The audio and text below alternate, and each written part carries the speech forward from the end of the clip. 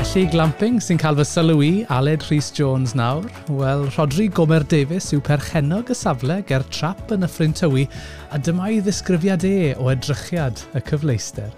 Safari tent dwi, so os ydych chi dychmygu rhyw babell crand ar Serengeti falle. Tu fewn wedyn, mae yna ddau lawr star, mae gyda ni'r gegin a'r stafell fyw, a 2 stafell wely fawr, a hefyd stafell molchi, a wedyn chi'n mynd lan y stair wedyn. Mae yna 2 wely sengl am yna hefyd. Dwi ddim fel gwersylla traddodiadol, mae gyda chi popty ping, mae gyda chi'r ffwrn, lle tân. Ond be ni ddim yn neud, mae trydan y pob dim byla gyda chi yn y babell, ond does dim gyda ni teledu. Ond ni ddim eisiau cael unrhyw fath o teledu neu wifi neu ddim i fel.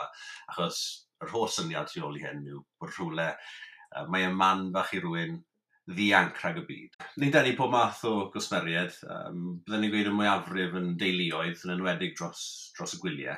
Ond wedyn mae yna gyplen dod i aros hefyd. Y peth mwyaf sydd gyda ni yw cynnig gyda'r safle yma yw'r y llety unigryw, ond y golygfeydd hefyd. Mae unrhyw un sy'n mwynhau yr awyr agored yn mynd i cael ei sbwylio gyda'r golygfeydd sydd gyda ni lan fan hyn, edrych lawr dros dre Llandeilo a Dyffryn Tywi. Felly mae'n apelio i bawb.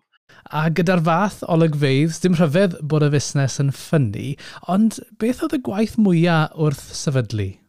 Wedi rhyw flwyddyn o frwydro i gael y caniatâd cynllunio, mi gelon ni hynny, a wedyn smudodd pob dim yn hwylus iawn wedi hynny.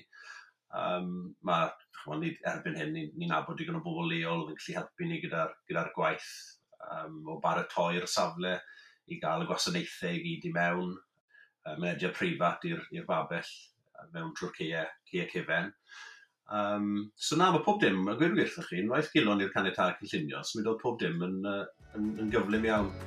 A mae ail babell glampio ar ei ffordd i'r safle sy'n eiddo i Rhodri y cyn chwaraewr rygbi, ond mwy am yr yrfa honno yn y rhan nesaf.